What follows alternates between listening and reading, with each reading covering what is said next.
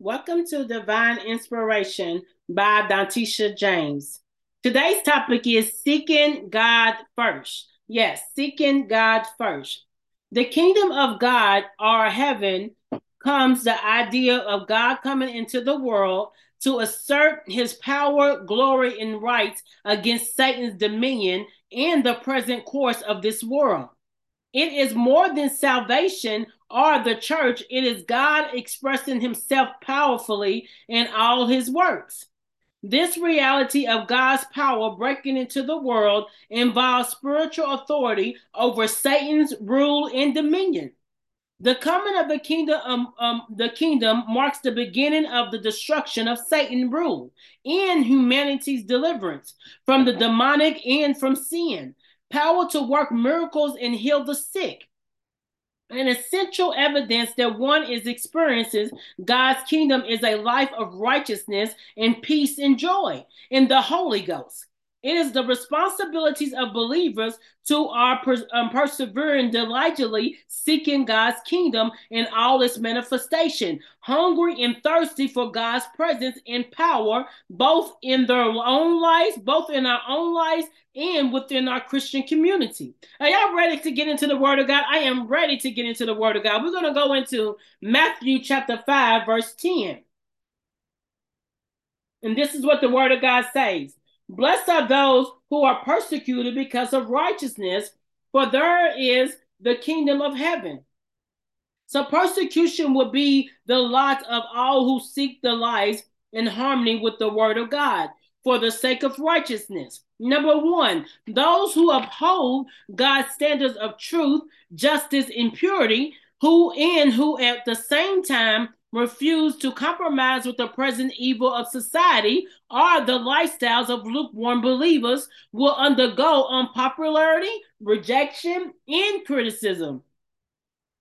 Persecution and opposition will come from the world and at times from those within the professing church.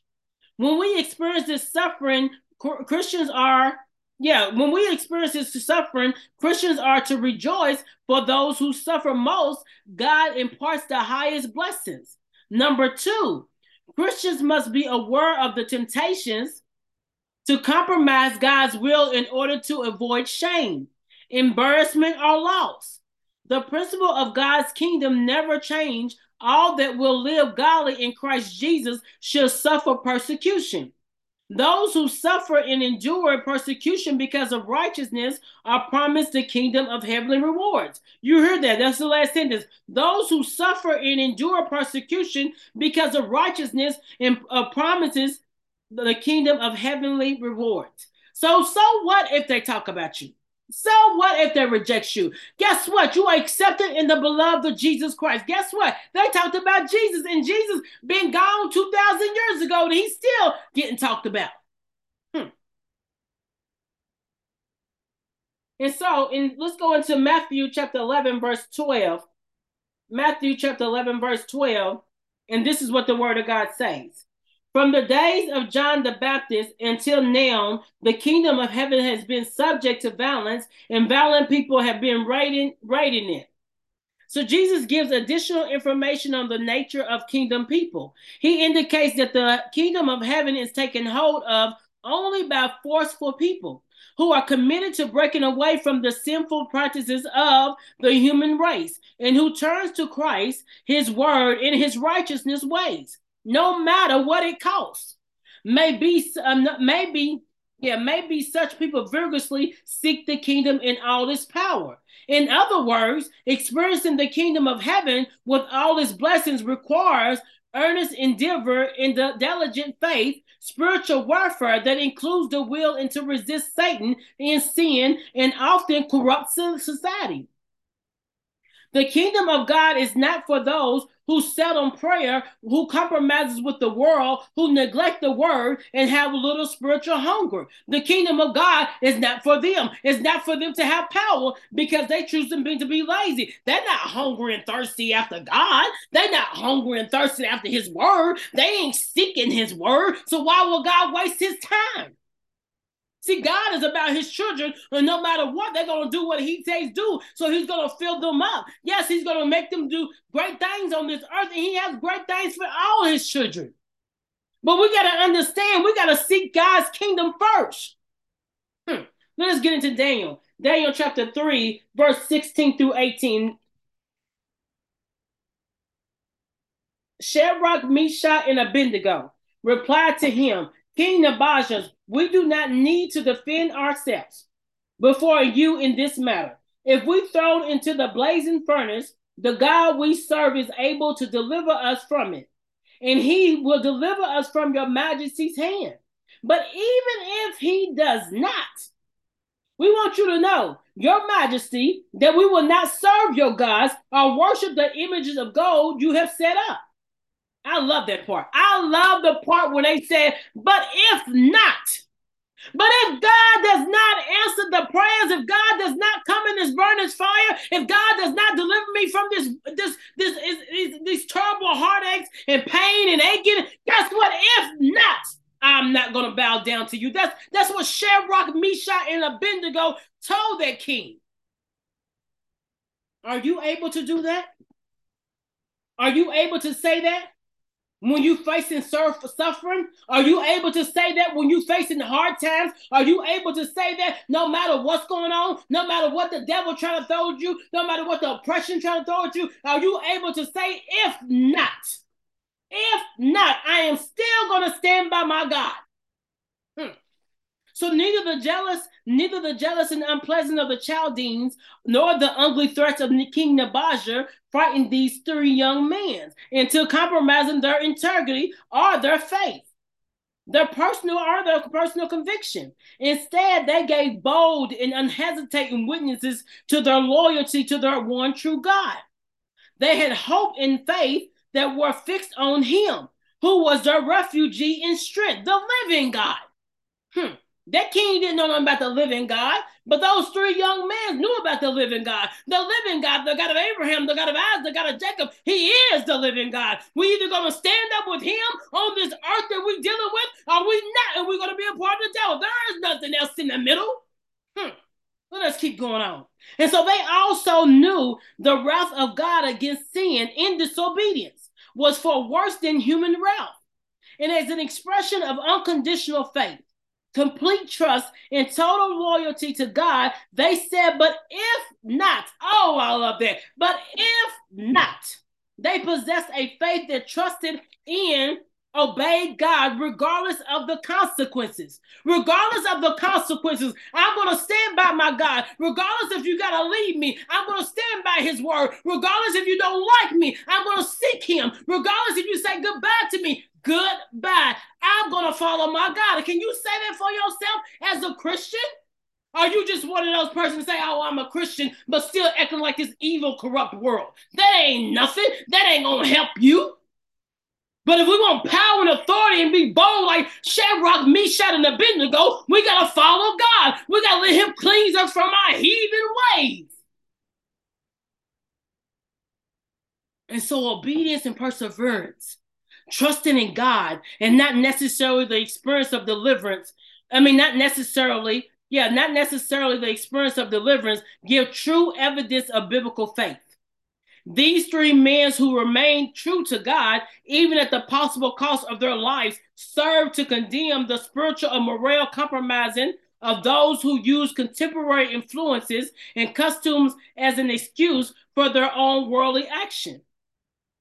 God does not accept the reason that we may do something simply because everyone is doing it. That God ain't gonna accept that reason because everybody else is doing it. We just do the sin because everybody else is doing it. God ain't gonna accept that.